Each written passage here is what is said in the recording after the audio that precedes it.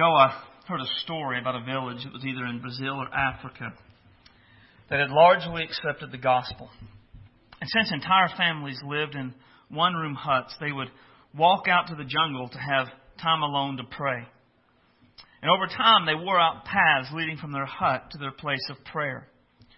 When one villager would see the grass growing on another believer's path, they would go to them and say, "There's grass on your path," as a way to talk to them about their lacking prayer life. You know, it'd be rare for someone in our culture to do that. We just aren't that involved in one another's lives. The very thought of doing this makes many of us uncomfortable. We're afraid of coming across as judgmental. We're afraid of coming across as unloving. And really, we just kind of think that it's not really any of our business. But what if we're wrong? What if going to someone who was straying in their relationship with Jesus was not judgmental? What if going to someone who was straying in their relationship with Jesus was actually one of the most loving things that we could do?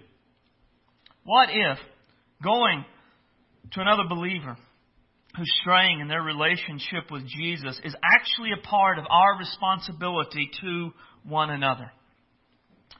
Let's see what Scripture has to say. Open your Bible to Galatians chapter 6, page 893.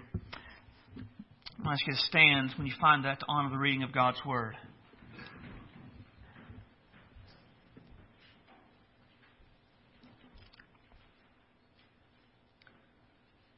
Galatians 6:1. Brethren, if a man is overtaken in any trespass, you who are spiritual, restore such a one in a spirit of gentleness, considering yourself, lest you also be tempted. Bear one another's burdens, and so fulfill the law of Christ. For if anyone thinks himself to be something when he is nothing, he deceives himself. The title of the message this morning is Bear One Another's Burdens. Let's pray. Our Father, we love you today. You are great and awesome, and you are worthy of our praise and worthy of our devotion. And Father, we need you today to do a work in our lives. We need you today to speak to us through your word and help us to understand what you have for us here. Help us, Father, to understand that this word is both true and practical. Help us to understand that this word applies to us as individuals. Help us, Father, to have the courage to do what your word tells us to do. Help us, Father, to receive this into our lives. Let it bring forth fruit that would bring glory to your name. Lord, we've come today with a variety of cares and concerns, and we need you to help us to lay them aside so that we can focus on you. We need you, God, to help us to just have a laser-like focus on what you have for us today. Let our hearts be submissive to you, to your word, to your spirit. Help us, Father, to have ears to hear and hearts that would obey. Fill me today with your Holy Spirit. Give me clarity of thought and clarity of speech, that I could speak your word and your ways for your glory. We love you, Lord. You are wonderful, you are amazing, and you are awesome. Let our response to your word declare all of these things with our lives. We ask this in the mighty and precious name, Jesus Christ our Savior. Amen. But you may be seated.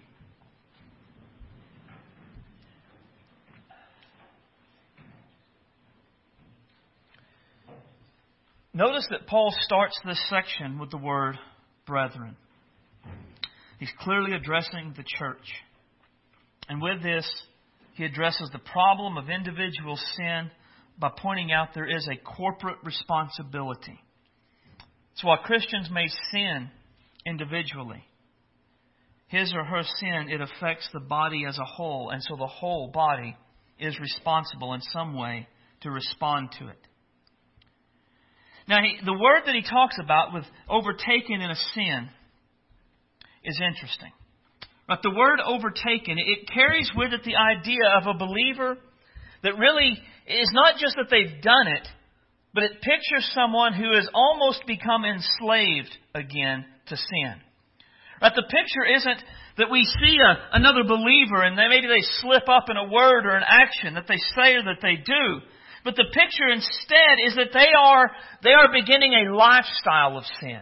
They are beginning to make this sin a habitual, regular part of their lives. They are once again beginning to live as though they are guided and enslaved by their sinful nature.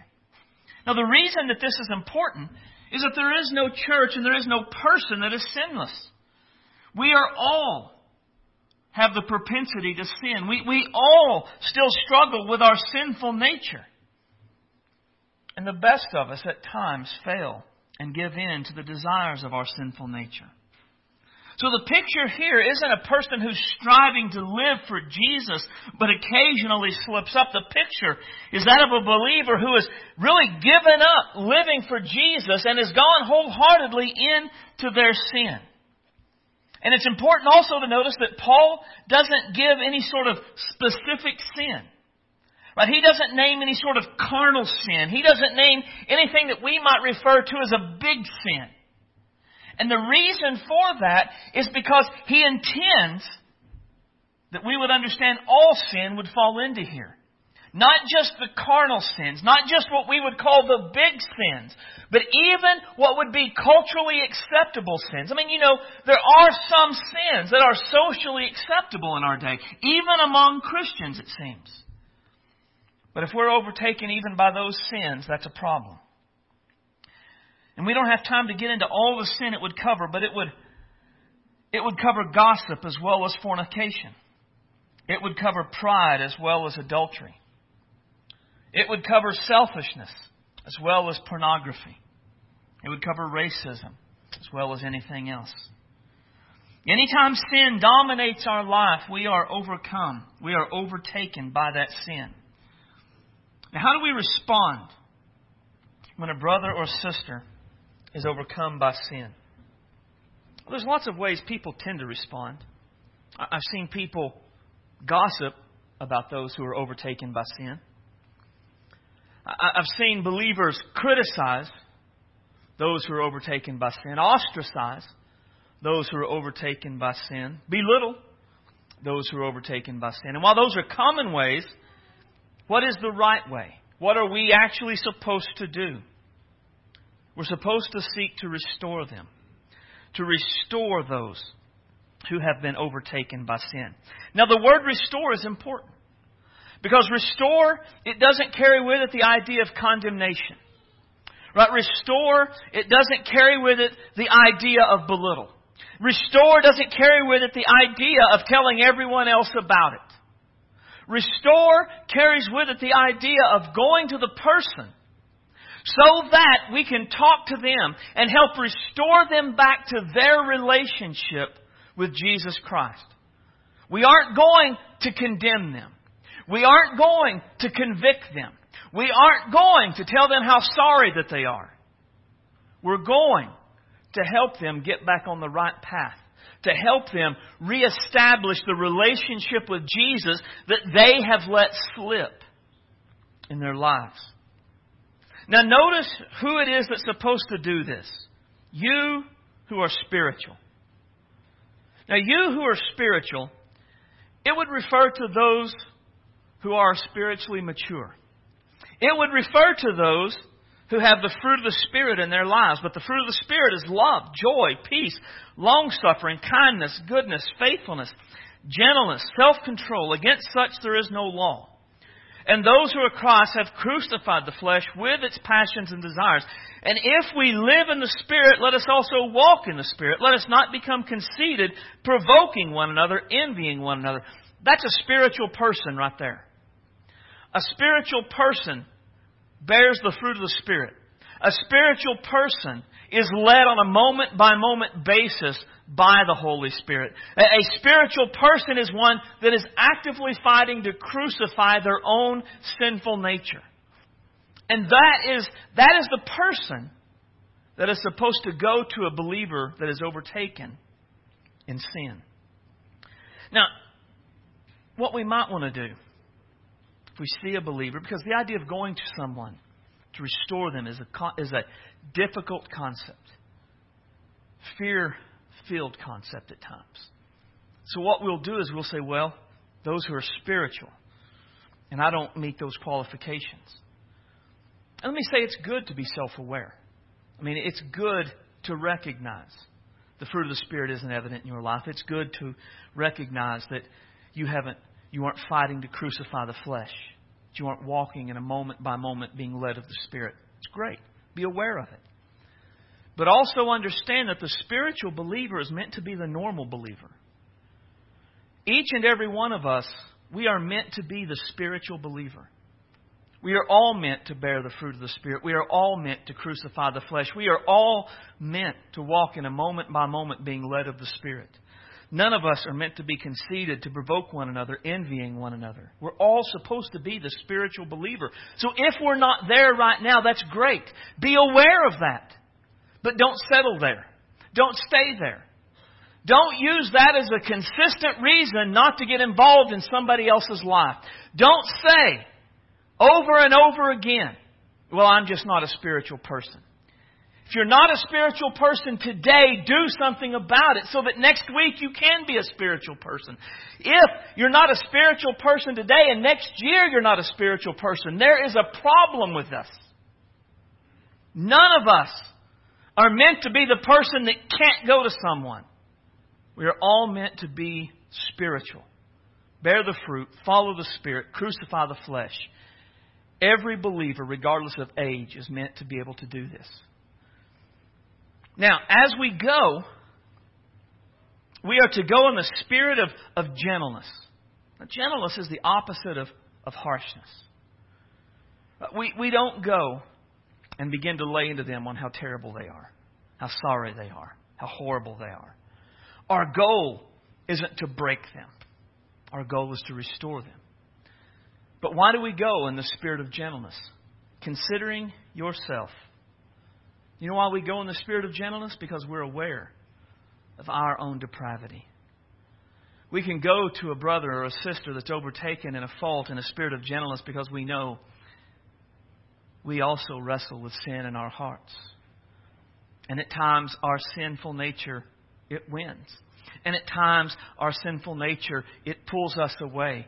We know there, but by the grace of God, go I. So we can always, if we can't go in a spirit of gentleness, but only in a spirit of self-righteousness, it is because we are not nearly as self-aware as we think we are. It is good for all of us to be aware of our own personal propensity to sin. To read Jeremiah 17 about the wickedness of our own heart and to say, yes, oh yes, mercy, that's me. And when we are aware of that, we go not with pride and not with self-righteousness and not with judgment, but in mercy and in grace and in love. He says that to do this, we are bearing one another's burdens.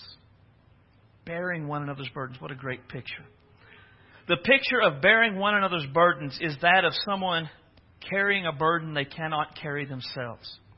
It's a picture of someone having something on them that is so heavy that they are unable to do it on their own and they are collapsing underneath it, that it is crushing them in their lives. When I think about this, I think about the many times in road marches in the Army. When we would do road marches, we had to carry 50-pound packs. And there were some guys who were either new or something happened and they weren't able to go on. But when they couldn't go on, we didn't just leave them. I mean, we didn't just sorry about your luck, dude. I hope you make it. But no, we never left a fallen comrade in the hands of the enemies. If he went down, somebody had to help him to get there. Somebody had to help him get to the finish line. So you know what we did? Right? We didn't kick them and we didn't cuss them. What we did was we began to take stuff out of their pack. Okay, you, come here. Here, you take this and I'll take that and you take this and you take that. And we lightened their load so that we could bear one another's burdens. Because at that moment, maybe I could be strong when he was weak. Because at some point in the future, man, I was going to be weak and I need somebody else to be strong. I would help bear his burden. Right? It would help get him to the finish line. It wouldn't leave him into the hands of the enemy that would kill him or destroy him. That's what we're to do for one another. Man, the weight of sin, that is an overwhelming weight. If you as a believer have ever been overcome, you know that's a burden. In my life, I have been a believer that has overcome with sin. And I could put on a good face in public. I could sit in church and I could smile and I could act like everything was okay. And I would tell people, no, I don't feel guilty at all about the way that I'm living. No, God must be okay with it because He hasn't dealt with me at all about it. Yes, I know what the Bible says, but I just don't think that applies to me. I don't feel bad. Then I would go home and I would be alone. And I would think, oh my gosh, this is the most miserable life ever. When it was just me and my sin, oh, I felt burdened. Oh, I felt overwhelmed and crushed by it all. How good it was to have brethren who would come alongside me and say, I still love you. I understand. You know this isn't right. You need to turn back to Jesus. You need to lay that aside and move forward in your relationship with Christ. That's what we're to do. We're to bear one another's burdens. There are going to be times where someone here is weak and they need someone else to be strong for them. And we can do that because we know that there's going to be times when we're weak and we're going to need someone else to be strong for us. We bear one another's burdens and we so fulfill the law of Christ. Now, the law of Christ we talked about last week. That you love your neighbor as yourself. In Galatians 5:14, the law is fulfilled in even one word. You shall love your neighbor as you love yourself. That's it. We love one another. And so we bear one another's burdens. And a part of bearing one another's burdens, it is getting involved in the messiness of life. Right? Because this is a messy thought, isn't it? I mean, when you begin to talk to somebody about their sin and the fact that it's pushing them away from Jesus, that's not a happy, I'm okay, you're okay kind of conversation. It's a burden that everybody shares in. Listen, I think it's a burden for the person going and trying to restore them. But that's what we're supposed to do. We do it because we love one another. It is our love for one another that motivates us to try to restore one another when we stray in our relationship with Jesus. And that is the number one truth to understand today. Our love for one another, it leads us to restore one another.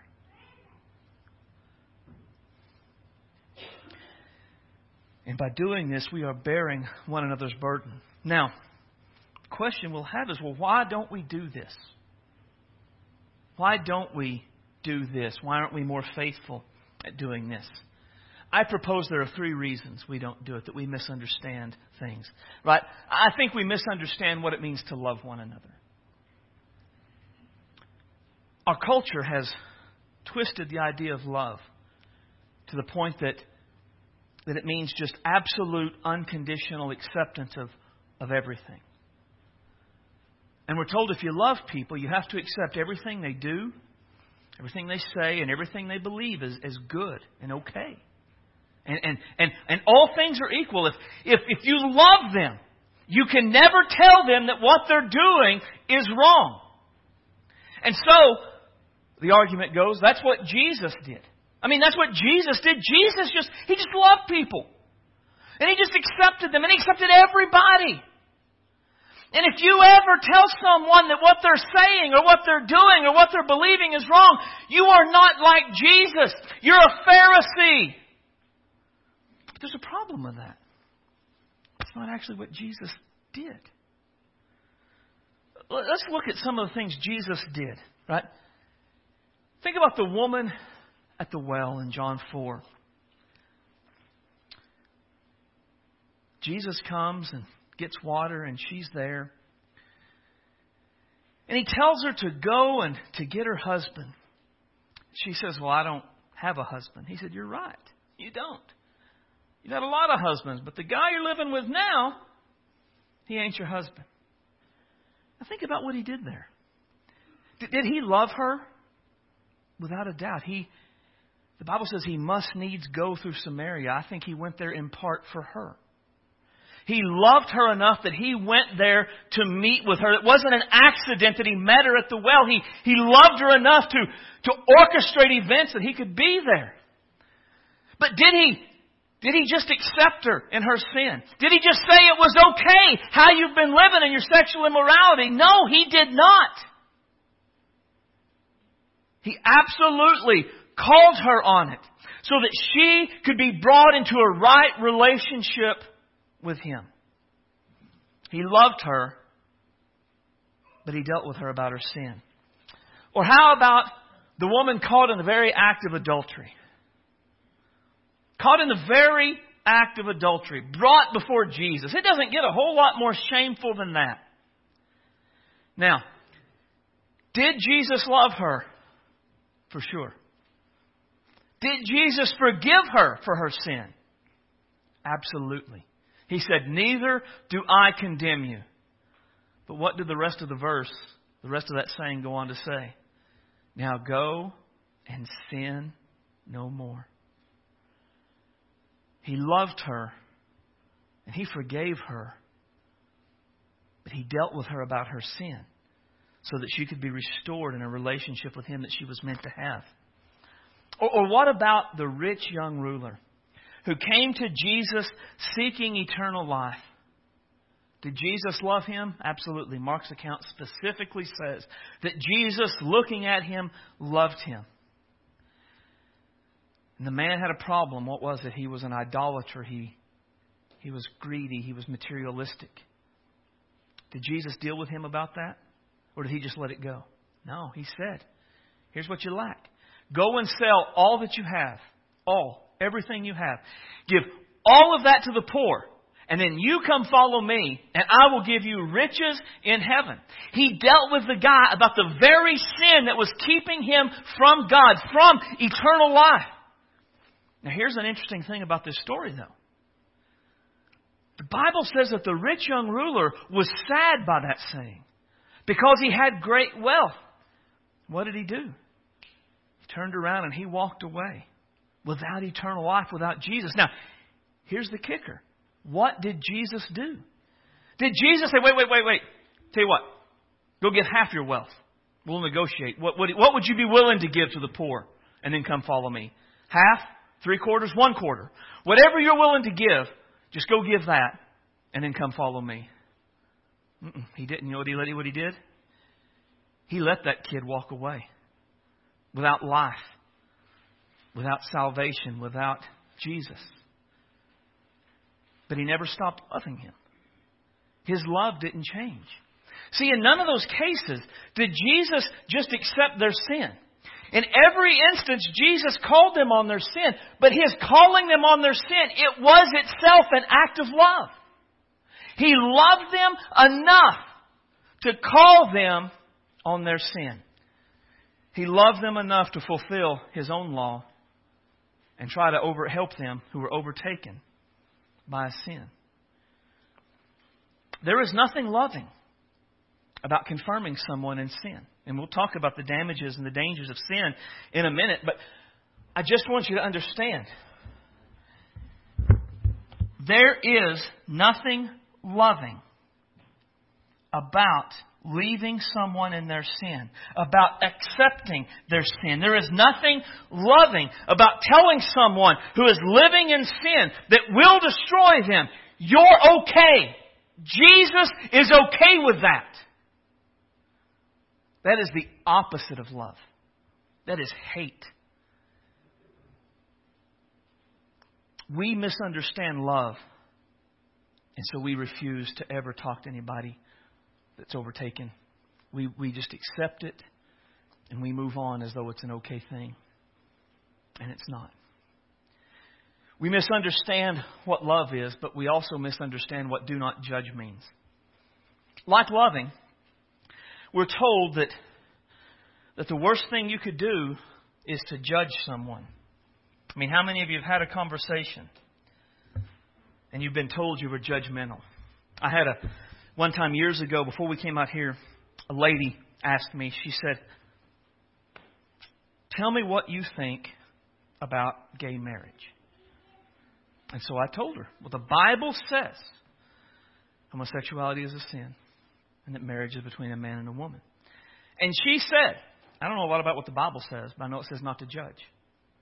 And that just sounds judgmental to me. So the way the culture does it, go ahead and turn to Matthew 7:1. We're going to look at that. But to hear the culture at large speak, Matthew 7:1, it is the most important Bible verse in the world. It overrules and it overrides everything else. Right?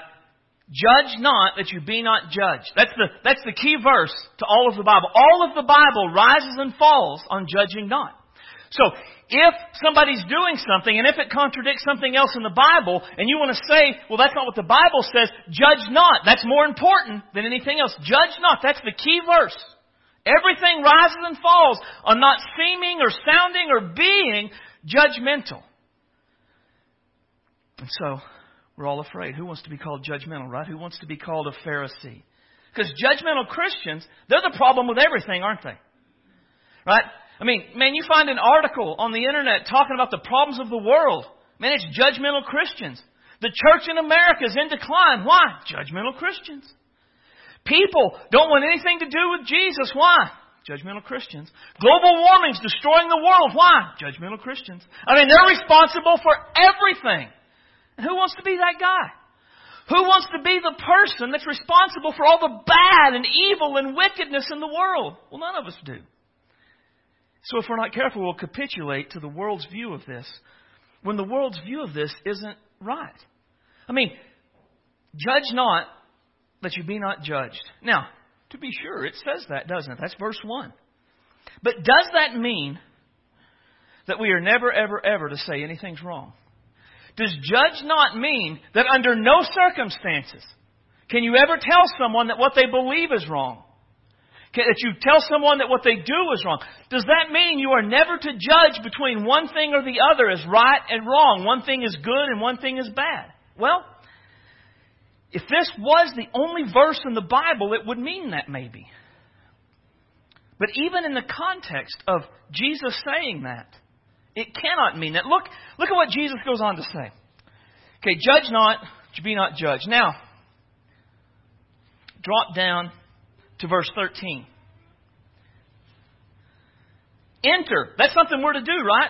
By what? The narrow gate.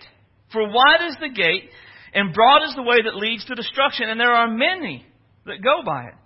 Because narrow is the gate, and difficult is the way that leads to life. There are few who finds it. Now, judge not. If it means that we're never to make a judgment, that means all ways are acceptable and all ways go the same way. But Jesus clearly, just a few verses later, says we have to make a judgment call about gates to enter and paths to walk. He makes it that we're to make a judgment not only that one is good or best, but that one leads to life and another leads to death. That is a judgment call that you and I, as believers, we are called on to make. But that's not all. Look at verse 15. Beware of false prophets who come to you in sheep's clothing, but inwardly they are ravenous wolves. Oh my goodness! Not only are we supposed to judge between gates and paths, but teachers. Just because somebody stands up and preaches, that doesn't mean it's right. We are to judge between a true teacher and a false teacher.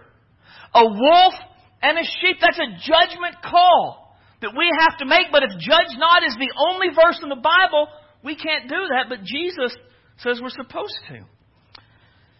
But he goes on. Shall know them by their fruits. Do men gather grapes from thorn bushes or figs from thistles? Even so, every good tree bears good fruit, and a bad tree bears bad fruit. A good tree cannot bear bad fruit, nor can a bad tree bear good fruit. Every tree that does not bear good fruit is cut down and thrown into the fire. By their fruits, you'll know them. Now we have to judge between trees. The fruit of someone's life. I mean, and that's what it's talking about. The result. But the way someone is living is a testimony about what's going on in their heart. That's not a judge not. That is a fruit judging is what I've always had it called. But we are supposed to do that. We are supposed to judge the fruit. He goes on. And he says, and I declare, jump to verse 24. Therefore, whoever hears these things of mine and does them, I will liken him to a wise man who built his house on a rock. And the rain descended, and the floods came, and the winds blew and beat on that house, and it did not fall, for it was founded on the rock. And everyone who hears these things of mine and does not do them is like a foolish man who builds his house on a sand. And the rain descended, and the floods came, and the winds blew and beat on the house, and it fell, and great was its fall. Now we're to judge between foundations for our life. Now, if judge not means I can never say anything's right, or anything's wrong, or anything's best, or anything's worst, that means every gate is equal. Every path is equal. Every teacher is equal. And every foundation is equal to build the life on. But if that's the case, Jesus seems bipolar here, doesn't he? 1 minute he's saying, don't judge and never say anything's wrong. Seconds later, he's saying, judge between this and that. Judge between this and that. Judge between this and that. Whatever judge not means, it cannot mean that we never say something is right or something is wrong. Whatever it means to say for Jesus when He said judge not, it cannot mean that you and I as believers are never to say that's right, and that's wrong. Jesus gives absolute judgments we are to make, and that's in one chapter. That's in half of one chapter. It's not even the rest of the Bible. What does judge not mean? Well, look at what He says. For with what judgment you judge, you will be judged, and the measure you use, it will be measured back to you. Why do you look at the speck in your brother's eye and do not consider the plank in your own eye? Or how can you say to your brother, let me remove the speck in your eye and look the plank in your own eye? Hypocrite. First remove the plank from your own eye, and then you will see clearly to remove the speck from your brother's eye. Now, we don't have time to get into all of this, but here's the basic idea. First, the measure that you use is how you'll be judged. What I've always taken from that is that we judge by the Bible. How do we determine what's best or what's right, what's wrong, what's the wide gate, what's the narrow gate? We follow this. How do we know what's the right foundation to build on and what's the wrong foundation to build on? We follow this. There is nothing judgmental about saying the Bible says. That's why I'm a big believer. If somebody asks you what's your opinion on an issue, a cultural issue that will lead you to be called judgmental, don't say, well, my opinion is this. Say, the Bible says. Now, that doesn't mean you won't be called judgmental. You probably will. But it does mean you're not judgmental. Secondly, hypocrite, first remove the plank from your own eye. Part of what it means to judge not is that I have to be actively working to live a holy life myself. Right? If I am overtaken in my sin and I'm not even trying to live for Jesus, I am a hypocrite when I say, well, look at what Scott's doing. That's a hypocrite. But if I'm working at it, and if I'm striving, and if I'm trying to crucify the flesh and live for Jesus, it's not hypocritical. It's not judgmental to say this is right and this is wrong. The big difference, right? Because here's what they'll say. Well, do you live a sinless life? No. Then how can you say someone else's sin is bad? Here's how you answer that. The difference is in my attitude towards the sin. See, the believer takes the side of God and His Word against their sin.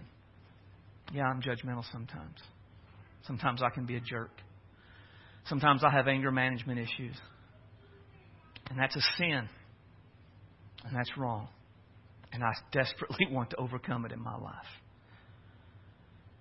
On the other hand, the unbeliever takes the side of their sin against God and His Word. Well, yeah, I'm judgmental. But, that's just how I am. Sure, I have anger issues, but if you had seen the things I've seen, you'd have anger issues too. That's just a part of my makeup in life, is that this is how I am. Well, the world's different now. You can't expect someone not to do that. That's how you answer it. Yes, there's sin in my heart that works its way out at times. But oh, my sin grieves me. Oh, my sin bothers me. And I pray daily for deliverance from my sin. And as long as we are grieved by our sin and we are striving to crucify our flesh and we are praying and seeking deliverance from our sin, we are not judgmental. We are not hypocritical when we say this is right and this is wrong. If we misunderstand what do not judge means, we will never go to anyone. We will never talk to anyone. We will never help someone be restored that's overtaken by their sin. Do not let the culture define judging. Let Scripture and Jesus define judging. And then finally, we misunderstand the danger of sin. We misunderstand the danger of sin.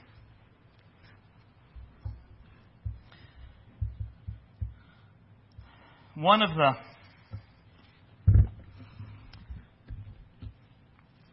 things I wrestled with is how to word this particular point. I was going to put it with the others, one of the others, and it would have been okay in either one, particularly the love. I thought about saying we just don't care enough about people to go to them, but I don't think that's the case. Instead, I think we forget how dangerous sin really is. We forget about the danger that the backslider is in, those who are overcome by their sin. I want us to look at a passage that explains this well. Turn to James 5, page 933.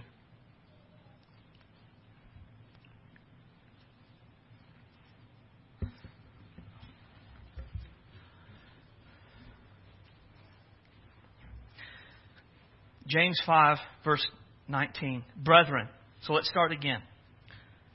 Is he talking to who? Christians, the church. Okay? If anyone, what? Among you. So, this isn't a verse on evangelism. This isn't a verse that tells us to go out to the highways and the hedges to reach those that have never known Jesus Christ. Brethren, church, if any among you, if any other people, a part of your church, if they what? If they wander from the truth. Right? That's an awful lot like being overtaken by sin, isn't it? If you wander from the truth and someone turn him back, someone bear their burden, someone loves him enough to go and to restore him to Jesus, what happens? Let him know that he who turns a sinner from the error of his way will what? Save a soul from death and cover a multitude of sins. That's pretty serious, right? Now, he's talking to the church, and he's referring to believers. And so the ones who wander from the truth are believers. They've believed in Jesus, they've repented of their sins, but now they have become overtaken by their sin, and they have wandered from the truth. At that point, according to James, they are in extreme danger.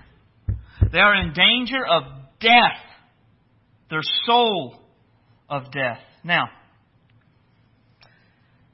what we would like to say, in many cases people do, say this refers to physical death. That if a believer is overcome by sin and lives in the error for too long, that God just kills them. And they die physically, but then they go straight to heaven when they die.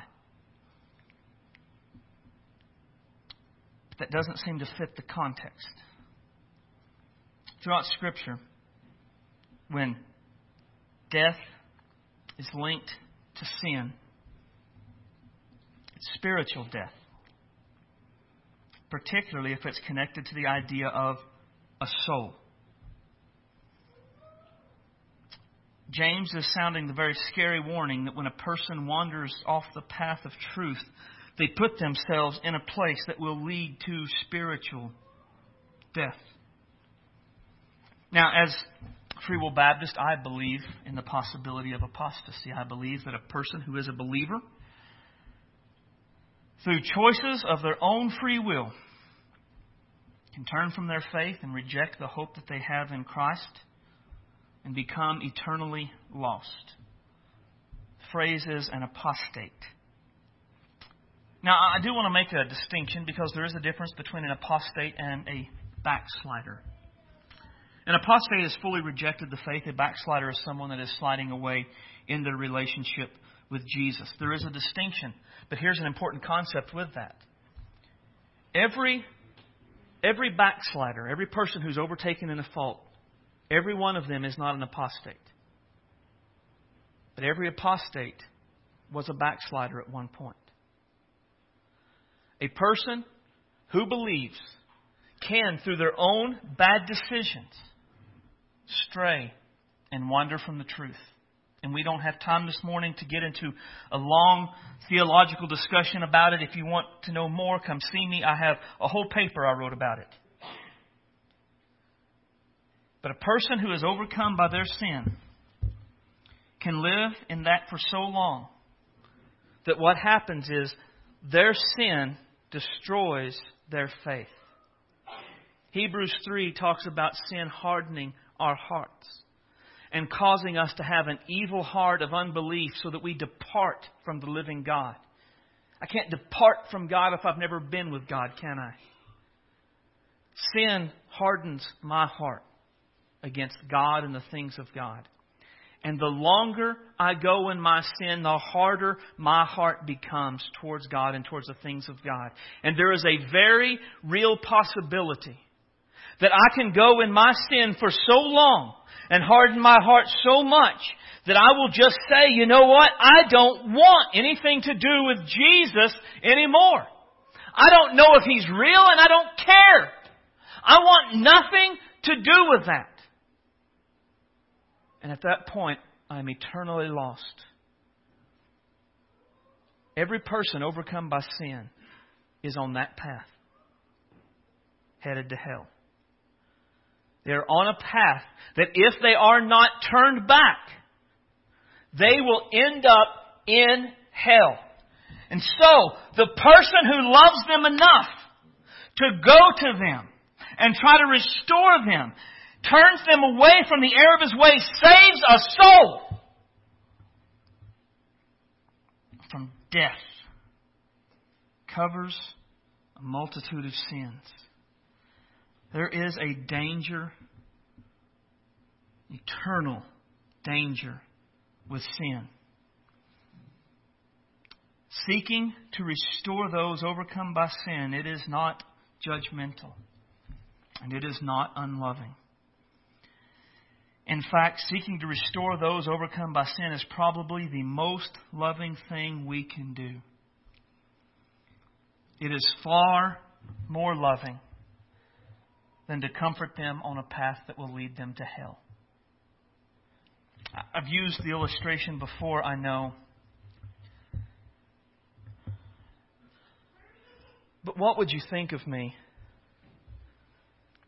if one of my daughters wanted to drink strychnine and I just said, but it makes them so happy? Oh, but come on. Isn't it judgmental for me to say that that would hurt them?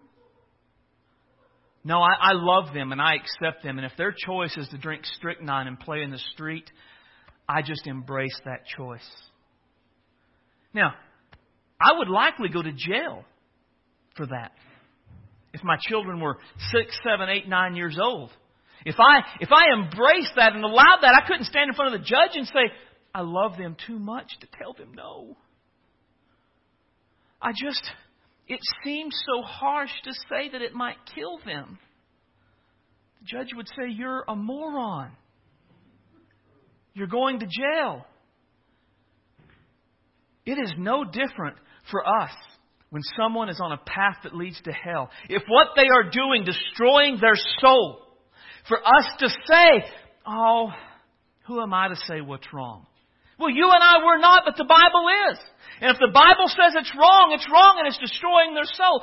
What are we to say? Well, I just love them too much and what they're doing makes them happy. Well, then they'll be happy until they go to hell. And it'll be because we were cowards that were afraid to try to restore them. We didn't love them enough to have the hard conversations with them. God help us not to be cowardly. God help us not to let the world teach us what love is. God help us not to let the world define judging. God help us to never forget the danger and the damage of sin. I was thinking this week, what would happen if I was overcome by sin and somebody came to me to try to restore me? I thought, I'm sure with my humble nature, I would receive the correction right away and be like, you're right, I'm terribly wrong. Well, I'm bad. The honest answer is that I have authority issues in my soul. And it is very unlikely I would handle it well at all. That's just the honest truth. Whoever came to me would likely for a season lose my friendship. But here's the reality. If their words sunk into my heart, and if God used that to turn me back to the faith and bring me back to Jesus, how thankful would I be for someone who loved me enough to risk my friendship for a season for the salvation of my soul, to restore me back to my relationship with Jesus. Going to someone may very well cost us a friendship in the moment. But if they turn back to the faith, man, won't they appreciate someone who cared them enough to have that hard conversation? One last thing and we'll close. In Galatians 6, Paul ends that section by saying this. If anyone thinks himself to be something when he's nothing, he deceives himself. Here's what he's saying. If you think you're too important to take part in this work, you're wrong. If you think too highly of yourself to get involved in the messiness of someone's life, you're wrong. In fact, kind of what he says is a harsh statement, which he says several times in this book. But if you think you're too important to go to someone and try to restore them, what you're really proving is that you're nothing. You're nothing in the kingdom. You're nothing. You're nothing. No matter who we are or where we are, we're not above the need to go to people who have wandered away from the truth. One of the lessons in this passage is that it's brethren. It's not pastor. I certainly, to be sure, I have a responsibility to do this. But so do you. If you know of a brother or a sister that's strayed, that's overcome by sin, your responsibility isn't to come and tell me to go to them. Your responsibility is to go to them yourself, to love them enough to bear their burden and do what you can to restore them back in their relationship with Jesus. This is on all of us. This is one of the ways we love one another. Let's stand as our musicians